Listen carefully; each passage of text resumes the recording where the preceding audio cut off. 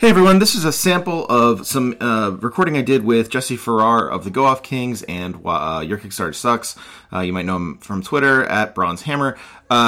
This whole episode's on the Patreon, but I've given you the first 5 minutes here just to give you a sense of what we do over there. It's patreon.com/nocartridge. $5 a month, you can get more stuff like this.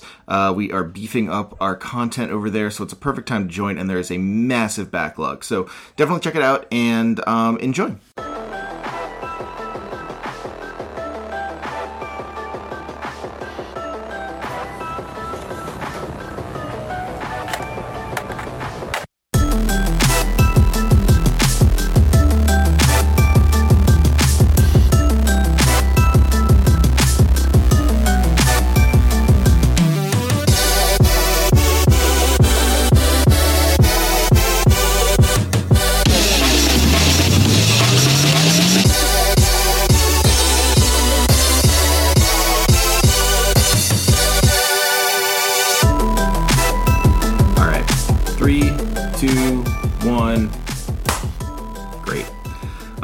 I never thought that would work before, but it actually lines it up quite nicely.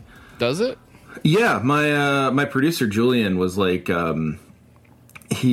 was like, oh yeah, I keep saying on the podcast I'm going to do a clap, and then and he's like, yeah, you keep saying that, and then you don't do it. Like it's really it messes me up every time because I'm like, finally, it's going to happen, and then you don't. And I tried it one time, and I ended up having to do that episode, just like a weird kind of quirk of fate, and it really, really helped.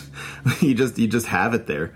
If you're not recording the same room. The reason to do it is to sync audio and video. That's the way that it's meant to be used. So using it this way is sort of a bastardization of the process. Absolutely, yeah. It's just the nice thing about it is you basically get that nice little audio sound where you can just like sync up those two lines of audio, and then like whatever minuscule microsecond that is off, that is just going to drift on you the whole time, doesn't happen unless the person you're talking to doesn't have rhythm, because it's predicated on the fact that I'll be able to know when the zero beat comes in. That's true. Yeah, you have to be on the same page conceptually.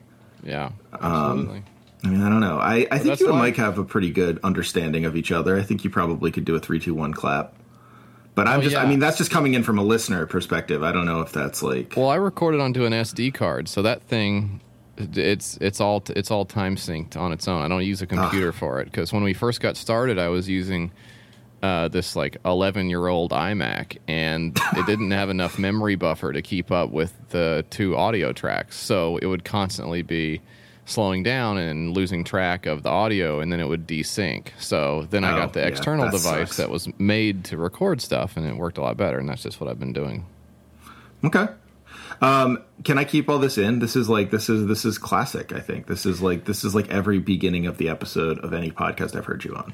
Yeah, you just hop right in. You fade the music out, and then it's spotlight on me. I'm talking about wiping my ass, and then you just really get into the meat of whatever it is. The meat of wiping your ass. Yeah. What's like? So let me ask you, JF. What's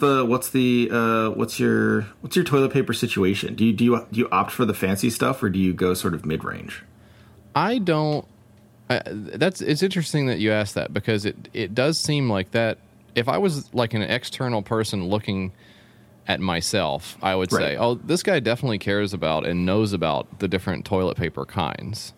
Because that would be my thought. That's true of everything else. Like, I'm just a guy who like thinks about the stuff at the store like 50% of my waking hours, because I'm like, I want to make sure I get the best thing. I don't want to pay for the thing that's not as good, and so I'm like obsessive. Like, it seems like I would be on YouTube like best toilet paper compare 2019, and like just going through all this shit like Angel Soft versus Charmin, and like battling it out or whatever the fuck. And the truth is, I don't care. It goes on my asshole. I don't think about it. That's a sensitive spot.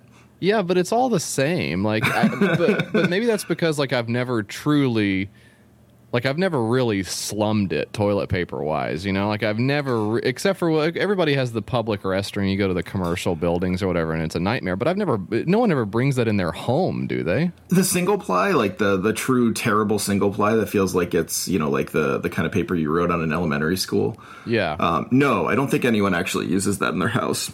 No, you'd have to go to a specialty place to get something that bad.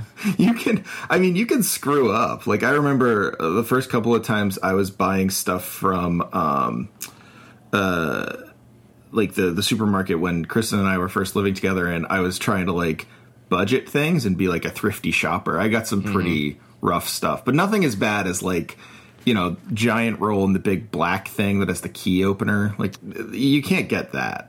No, you can't. No, you have to have like a license to procure that type of stuff. Yeah, no, to me it's like I go and I get the one that is like, this seems like the proper multiple for me to have. Like, it's not even about what it says on the package or anything. It's just like, do I need 48 or 36? And it's just whichever one makes the most sense. Honestly, it's probably mostly based on what cart I'm pushing at the time. You know, like if I got the big cart, or if I've got the big one. Yeah. God forbid I've got the basket, and then I'm really like, you have to hold it. Then you can't put it in the basket. There's no way your toilet paper is going to fit in the basket.